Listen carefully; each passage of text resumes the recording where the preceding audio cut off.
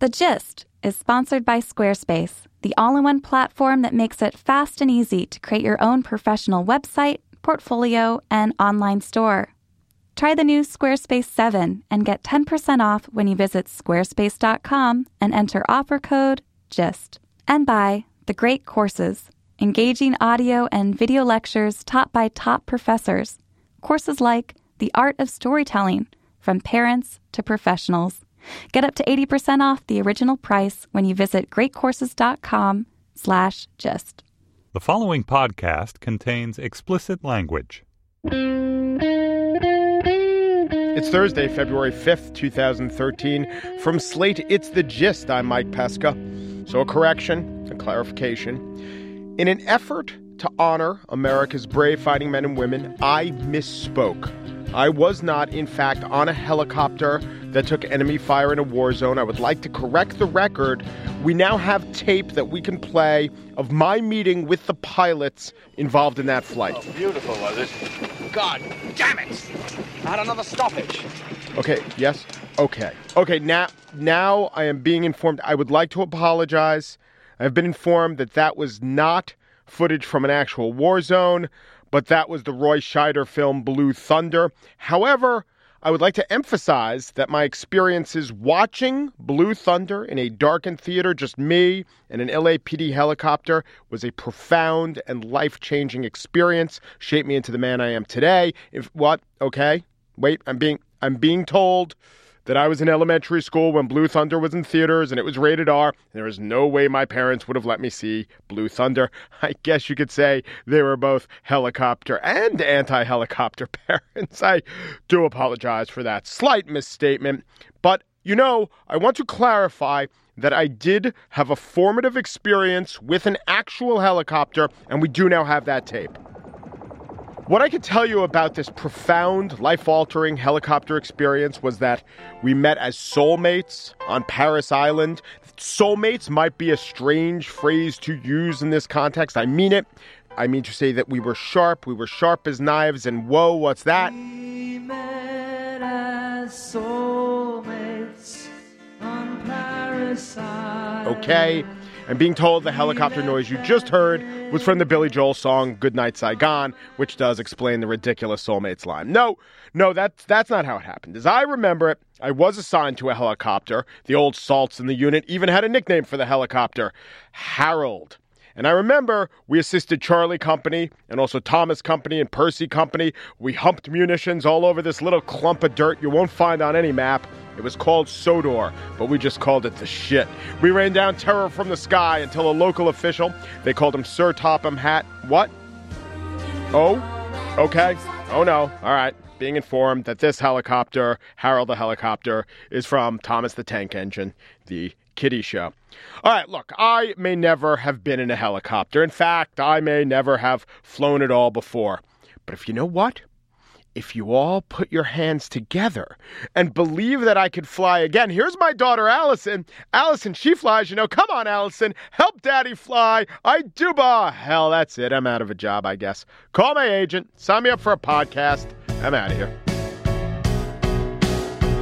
All right, on the show today, I have one and only one interview, not even a spiel. I recognized the racontorial spirit of my next guest, Matthew Dicks, and I just let him have it. He will offer you a tale more harrowing than anything Brian Williams ever went through or imagined he went through. Here is Matthew Dicks, storyteller, who's actually been through some pretty crazy events. I'm now once more joined by Matthew Dicks, a man that I have called the most interesting man in the world. He is the author of Memoirs of an Imaginary Friend, Something Missing, and Unexpectedly Milo. He is a public school teacher, finalist for Connecticut Teacher of the Year, didn't win. That was, I demand a recount. He is also a multiple, what's it up to, 16 now?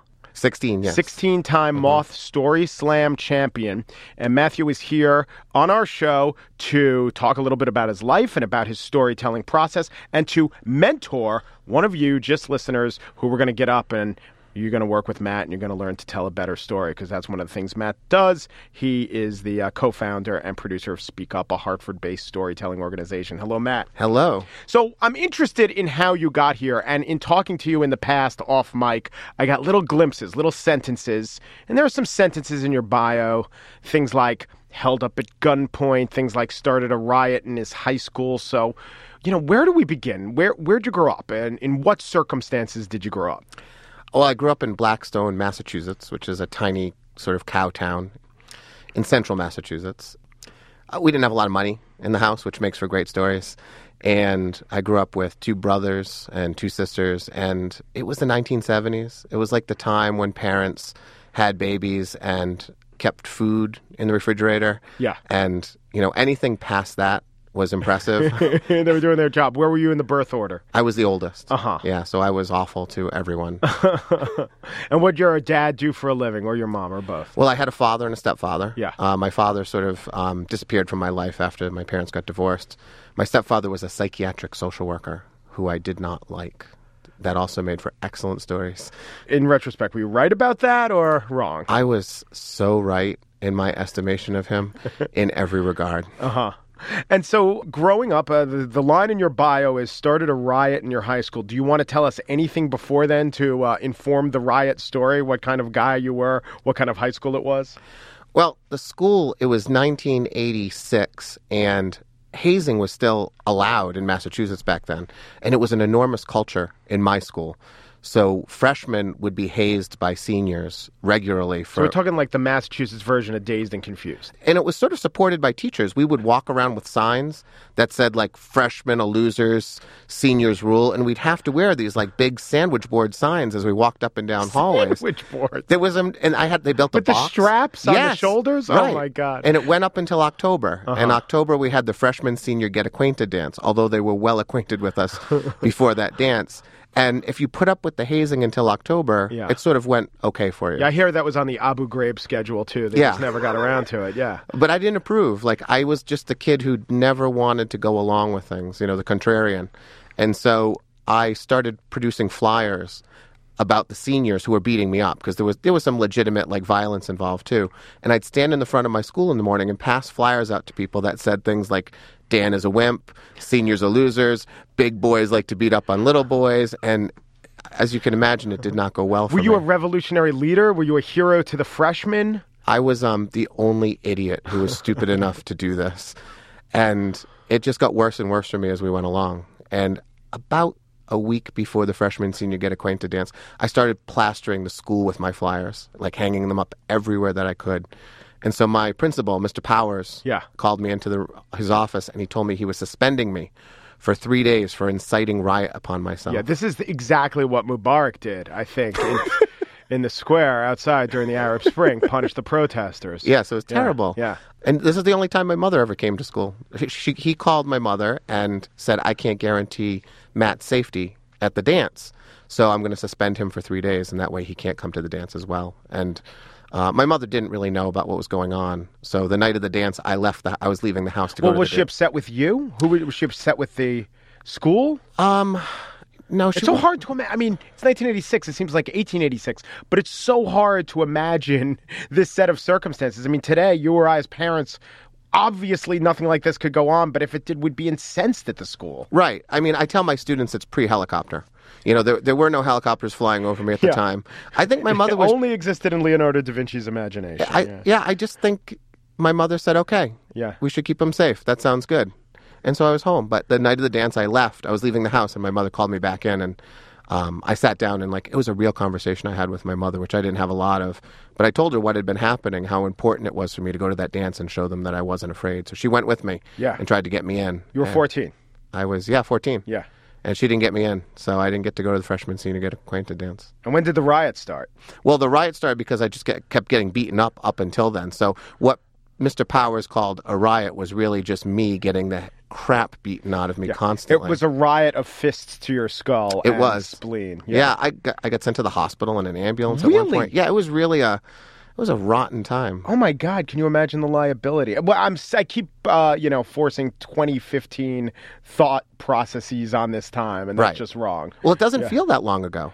No. You know, because it was when I was a kid, and if I acknowledge that it was a long time ago, I got to acknowledge that I'm an old man, and I can't do that. It's that march towards mortality thing. Right. If this were a movie version of this, people would come to respect you, and the big bully would say, there'd be that scene where he'd say, you know, I learned that you maybe had more toughness than all of us did.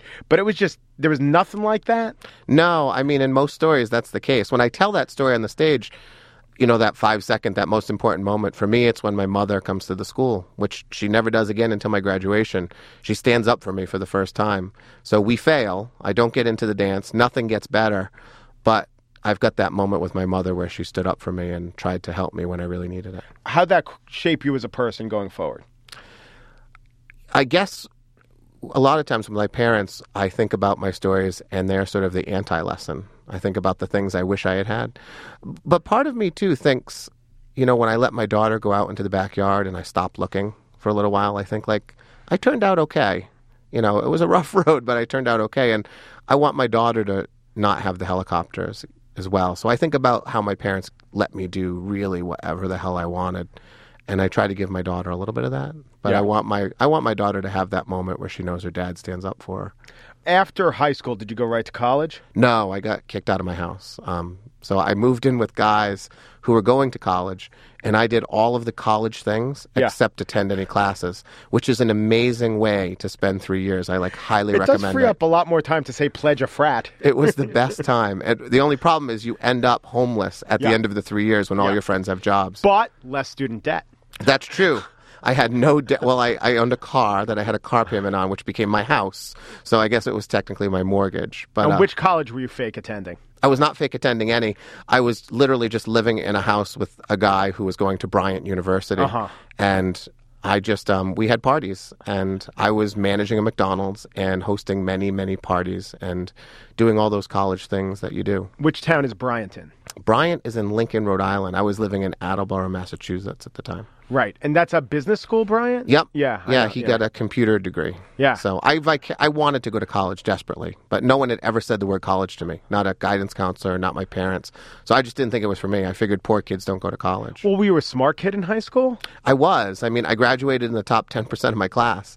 And of those others in how big a high school class was it? 100 kids. Okay, so of the other 10, did the rest of them go to college? Yeah. Okay, we've established your high school's weird and possibly sucked, but there's no one to mention the word college to a kid who's graduating in the top 10? You sound exactly like my wife. She says this to me all the time.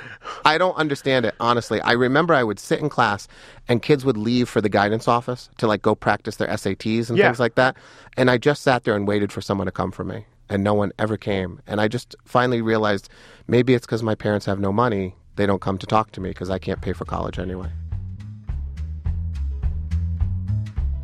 And we will get back to Matthew Dicks, and he's even going to tell you how you could get involved with storytelling, how he might mentor. But first, a word from our sponsor, and our sponsor is Squarespace. Squarespace 7 is the newest kind of Squarespace. If you know how good Squarespace 6 was, I mean, Squarespace 7, it's a prime number. I don't want to overpromise, but they do have Google Apps. They do have Getty Images. They do have new templates and cover pages. We're talking about beautiful design. It's simple. It's powerful. They have great support via live chat and email. For only $8 a month, you get a free domain if you buy Squarespace for the year. And every website comes with a free online store. Start a trial today. No credit card required. And you can start building your website today and building it well and building it beautifully. When you do, use the offer code GIST. You'll get 10% off your first purchase. Squarespace. Start here and go anywhere. Okay, so let's go back to you being a teenager, upper teen, early 20s. Yeah. McDonald's. Right. How'd you get that plum job?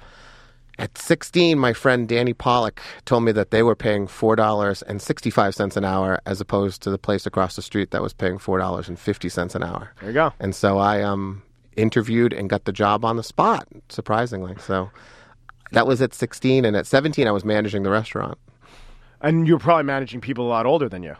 It's sort of a thing that I'm very, very good at. It's terrible when you're very, very good at something that pays slightly above minimum wage. But being good at managing people is important. Why do you think you were good at it? Being an older sibling? Yeah, being an older sibling. I think that I'm sort of a quick decision maker, and that's part of running a McDonald's is you make fast decisions and you try to keep everyone happy. And I learned quickly that if you work twice as hard as everybody, they will all like you. And when they like you, they show up. And 50% of running McDonald's is getting people to show up when you've scheduled them. So I always had my people with me, and they always liked me because I worked hard. Yeah. That, again, even though it's a McDonald's and even though it's minimum wage, seems like a lesson that can apply out to a lot of things. Yeah. The manager who's not the hardest worker, in my mind, has never worked, no matter what the job is. Yeah, that's true. Yeah. I remember there's a 50-year-old guy named Lou who couldn't fill Chicken McNugget boxes fast enough. Mm-hmm. And he was making a decent salary compared to my nothing that I was making. And I just remember thinking, like, how do you get to this point in your life where you can't fill up Chicken McNugget boxes fast enough?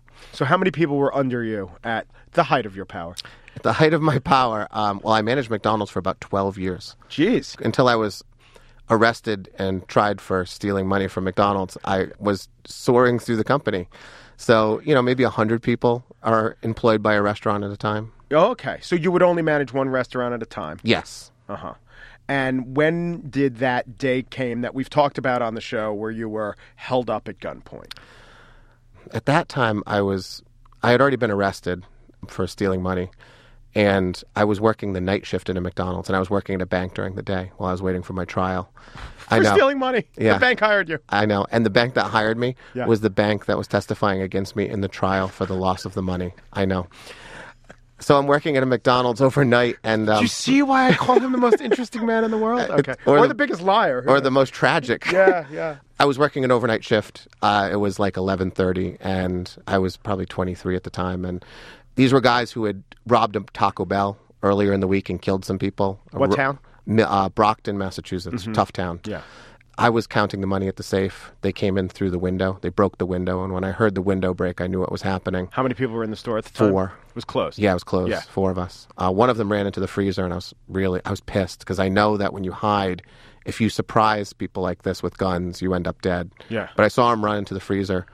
For reasons I'll never understand, I took all the money and I threw it down the chute in the back of the safe, the one that you can't get into that part of the safe without the key. And there's a sign that says, manager has no access.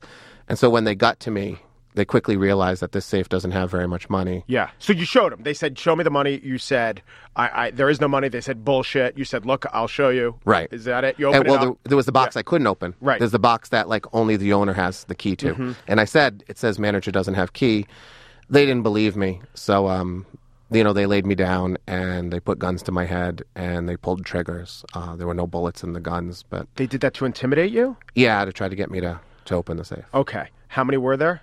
There were 3 guys. Yeah. Yeah. And when you talk about it now, does it bring up more than painful memories? Is there... Yeah, Am I putting you through something? I'm okay right now. Yeah. I told this story at the Moth and I sort of fell apart and I don't remember telling it. I had post-traumatic stress disorder in a real way for about 10 years and it sort of never goes away. So as I was telling you that, I felt the heat run through my body. But I'm better talking about it now. Okay, so when you're on the ground... Are you trying to access any strategies? I know we call it something like survival mode, but looking back, what kinds of things were you trying to do and say to keep yourself alive? I remember the first thing I did was I took note of their clothing because they were wearing masks. And I remember thinking, I should note, what their shoes are because those are going to be different. And I was on the ground anyway. And then, when they put the gun to the back of my head, and they did it more than once, I didn't know what they were going to do the first time, So the first time that it happened, it was the worst of the moments. After that, you kind of hope. I remember hoping that, if they faked it once, maybe this time they'll fake it too, and maybe they'll fake it this time too. Eventually, I just started crying, and I think probably it was the crying that convinced them, that I was telling the truth. Because even if they're convinced, that doesn't mean they're going to make the decision not to kill you. Right. And I knew they had killed someone in Taco Bell. That news was out there. The police had already met with us earlier in the week and let us know that there's guys, and they described them as crazy guys, not methodical burglars, but people who are just out for money and will kill you. Mm-hmm. So listen to what they tell you to do. So I tried to listen. And there was a teenage girl in the place with us. I remember being really worried about her as well. The guy who went in the freezer, did they ever look in the freezer? No, thankfully they didn't. And that guy he's an interesting guy. He didn't speak any English either. And I was worried about that too because If they can't get you to answer questions, that's a problem as well. Right. And who's the fourth person in the store? And there was a guy, sort of a grill guy, an older guy. And how did he survive this thing? I mean, what did he do through it? They all laid down right with me, and thankfully they left everybody else alone. It's easy to identify the manager with the uniform and things like that. So the others were untouched in any way. And actually, what the guy didn't even really know what was going on. He sort of laid down and... The grill guy, you mean? Yeah, the grill guy just sort of put himself, in another place, and was very bad in terms of helping the police because he didn't remember anything. So they realize they can't get the money.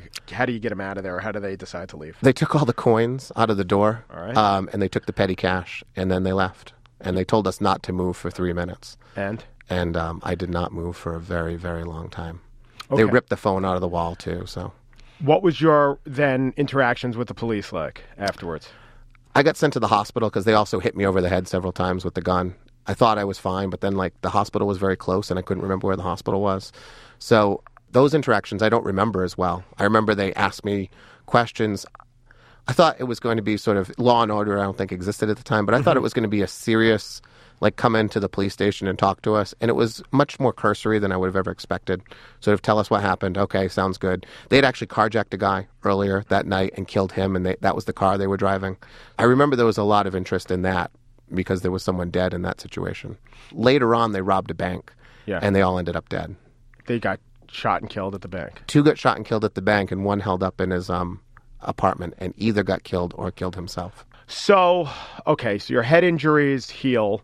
Your emotional injuries. I mean, when did you realize you really needed to, because you just told me before you had post-traumatic stress. Of course you did. When did you realize you needed to get that addressed, and how'd you go about doing that? My wife, my wife moved in with me, and we got engaged, and I would wake up every night screaming, just yelling, and I stopped sleeping. I didn't sleep very much. I still don't sleep much now, but I really slept very little. And my wife said, hey, maybe you shouldn't be waking up in the night screaming. And I remember telling her that, it's just my thing. Some people play tennis, I scream at night. We all have a niche. Right. So, but she sent me to therapy, which was good. I met a great guy, and it took a long time because when you have post-traumatic stress disorder, the only thing you don't want to do is talk about what happened. Yeah. And the only way to actually recover from it is to talk about what happened. Oh. So you spend a lot of time... The first half of that sentence, I was worried I was making you relive it, but in the second half, now maybe I think I'm helping you. Right, no, you're okay now. Yeah, but we spend a lot of time staring at each other. It was like an hour of staring at each other and him trying to get me to talk about things and me talking about other things instead. Your healing process, was it about breakthroughs or about slow realizations? I don't know. I know that he was really interested, my therapist. I used to hear the click of the gun all the time. I'd be walking down the street and I'd hear that click, that first click of the gun. And he was really interested in getting that out of me. He said, you're always going to have nightmares, but you can't live your life awake hearing the click of a gun that you think is going to kill you. And when you would hear it, did you jump? Did you start? It was terrifying. And then it ruined you for a little while afterwards? Yeah, and sometimes a long time. Yeah. And about a year later, I didn't even notice that it had disappeared. And I remember there was a day when he asked me, when was the last time you heard that click of the gun? And I remember thinking, I have no idea when the last time I heard that click of the gun was. And you haven't heard it since? No. Yeah. No. Anything else that has triggered you? Yeah. I mean, it triggered me on stage at the Moth. Yeah. I didn't understand it at the time. A therapist later told me that if you stand in front of 1,000 people and tell this story and you don't sort of mentally prepare yourself, you're going to have a post-traumatic stress moment, which is what I had. Yeah. So I told that story. It actually turned out great. I've never listened to it because when I started to listen to it, it didn't sound like me. It sounded like someone else. And when I got off the stage, my wife, I sat down next to her and she said, what the hell was that? And I said, I have no idea what just happened. I really honestly sort of didn't remember telling the story. And then later on... What did she mean by what the hell was that? Well, she didn't hear the details? She knew what the story was. We had she heard my story. Yeah. She knew what it should have been. And when I got on the stage, I did not tell it in the way I planned on telling it. It came out completely differently. Yeah. It sort of just came out as an emotional mess rather than the carefully crafted, piece that I had prepared. So Did you win that night slam? I didn't. I came in second. That's why. Yeah. The emotion was so powerful, but you still have to have organization. Right. Yeah. Well, the audio guy told me that the fact that I kept saying I was so happy that they were dead, he told me you said it like 4 times, like, I'm so happy those guys are dead, over and over again. He said that probably hurt you a little bit. Yeah, the freakiness. Yeah. So I interviewed Megan Dahm, and she went through a near-death experience, and she said she didn't have revelations, and that was maybe annoying to other people. Did you have revelations, or is it insensitive of me to want this to redound in some sort of dramatically satisfying way? I mean, ironically, I heard that segment. Yeah. I've twice been brought back to life from CPR. So twice I've had near-death experiences prior to my robbery. I experienced the same thing she did after each one of those experiences. Nothing. Mm-hmm. When I was 10, I got stung by a bee. I didn't realize I was allergic. Went out and got brought back. And when I was 17, I was in a real bad car accident. And again, nothing changed in my life. I ended up going and living with guys and drinking beer and not going to college. It wasn't until the robbery. The robbery changed my life because in those other near-death experiences, I didn't know that I was about to die. When I get stung by the bee and I can't breathe and I pass out and then I stop, my heart stops, I don't see it coming. So it doesn't really have the impact on me. And the same thing with the car accident. I'm lying on the side of the road, but I don't know I'm about to die. But when the gun's on the back of my head, I really believe I'm about to die. And I feel terrible about, sort of where I am in my life. I remember just this awful regret that, I had just wasted so much time. And so today, all of the things that I do are in great response to the knowledge of how easily I can die. What was that, 20 years ago? Yeah, it was, that was 1993 maybe. So. 93. Yeah. So how did you begin to change afterwards? I had been arrested, so I had to get through this trial, and I had to be found not guilty. Okay, well, let's spend a minute. Let's go back. Sorry. Fill me in on... No, I know. This was bad storytelling form, because as you say, it has to go, this happened, then that happened. But I wanted to get to, you brought up the robbery, needed to go there. So let's go back a little bit. Why were you arrested, and how'd that play out? A deposit disappeared. Yeah. A deposit that I was responsible for. I was supposed to bring 3 to the bank, only 2 showed up. I lost it. Probably... Back in the old days, you had to open your car with a key. I put the 3 deposits up on the top of my roof. I opened my door, probably brought 2 down. 1 slid off the back of the car. And we're talking about cash. Yeah, cash. $7,000. Yeah. So the money disappears. These things happen weirdly at McDonald's more often than you would ever imagine. You start to think of money as... Which is weird because they do pay their employees, as you said, 10%, 10 cents more than the people across the street. It's true. Figured they'd get, yeah. You just start to think about money as cheeseburgers. It's the same thing. You don't think of it as money anymore. So you become less careful with it. So we go to the police station to report the loss for insurance purposes, and I run into a police officer who's convinced that I'm guilty. Mm-hmm. And over a period of about a month, there's questioning and investigation, and they arrest me. And it's about the time that my buddy's graduating from college. So he's leaving. He's moving to Hartford, Connecticut, and I am stuck in Massachusetts. I'm not allowed to leave the state. I don't have a place to live. I end up homeless. Eventually, I get taken in by a family of Jehovah's Witnesses. Okay. They put me in a room off their kitchen with a guy named Rick who speaks in tongues in his sleep, and the family's indoor pet goat. The 3 of us share the room together. I know. I'm sleeping. People, I call him the most interesting man in the world. Go ahead. So I spend 18 months living with the Jehovah's Witnesses, working at a bank that will eventually testify against me in the trial, and a McDonald's, which will also testify against me. It was the only bank in town, so you had to... No, it just happened to be a big bank, South Shore Bank. But why'd they hire you if they knew this was hanging over your head? They didn't know. Oh, they didn't. You don't have to say things. Don't check the box. Right, yeah. Don't check the box. Huh. But so I go to trial, and I get a great attorney who charges me more money than you could ever imagine. And after one day, I'm declared not guilty. Oh, it doesn't even go to a jury? We take a judge trial first. And if the judge, you can then go to a jury if you want. So we go to the judge first. The judge's last line to me is, I think you're probably guilty, son, but there's not enough evidence here to support the claim. Living with the goat, did that make a moth story? I haven't told that story yet, but it will be a moth story. It's a good story.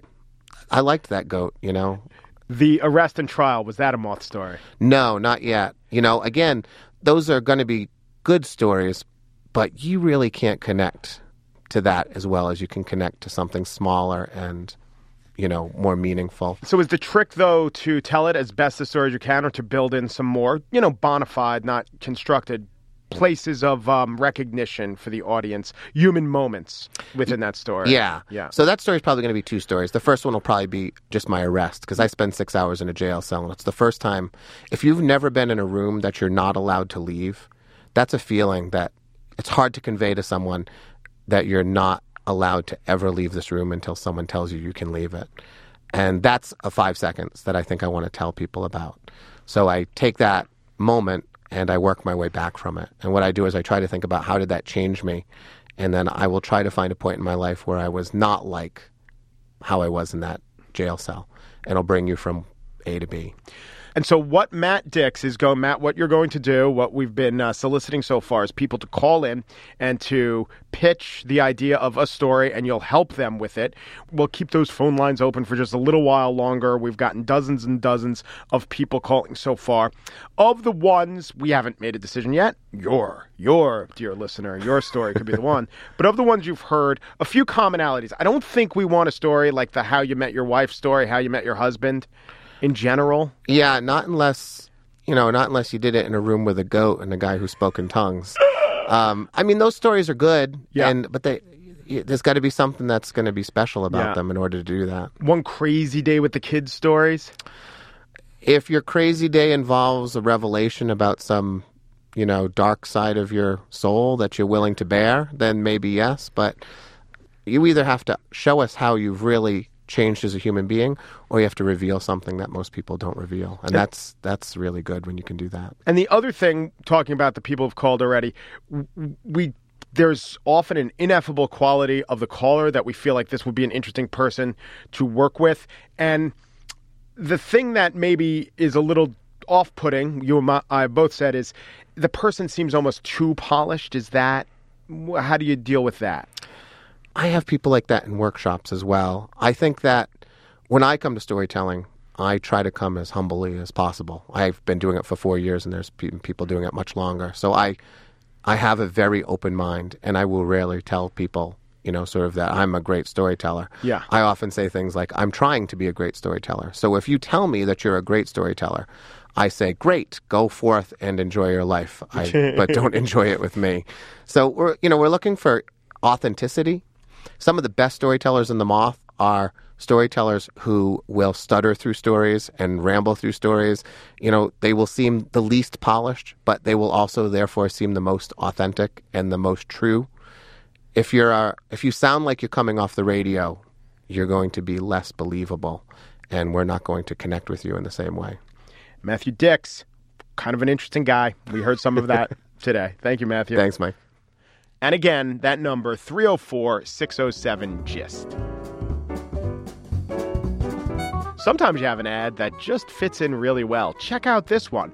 The Great Courses. The Great Courses are professors giving courses, real professors. Watch them on DVD or online or CD. But the one I want to talk about today is The Art of Storytelling. From Parents to Professionals. That's the name of it.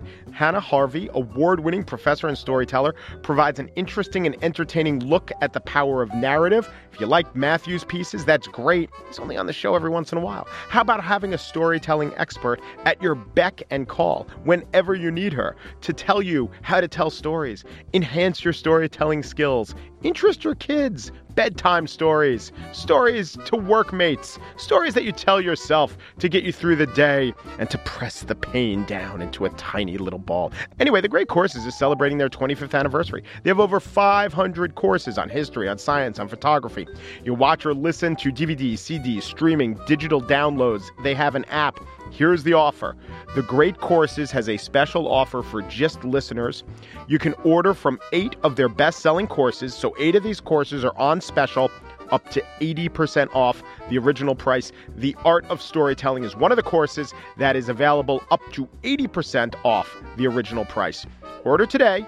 Go to thegreatcourses.com/gist. Check it out. Check out the offerings. You'll see and get a taste of what they're offering here. I think you might enjoy it. Thegreatcourses.com/gist.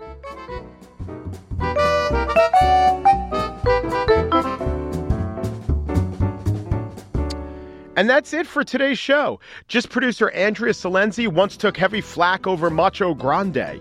Joe Meyer, managing producer of Slate Podcasts, dodged enemy Sams and trank darts while urinating, defecating, scratching, biting, and rubbing trees. Andy Bowers, executive producer of Slate Podcasts, didn't think he was going to get out of this one situation in one piece. It was Ice Capades, 1998. It's a little painful to talk about still.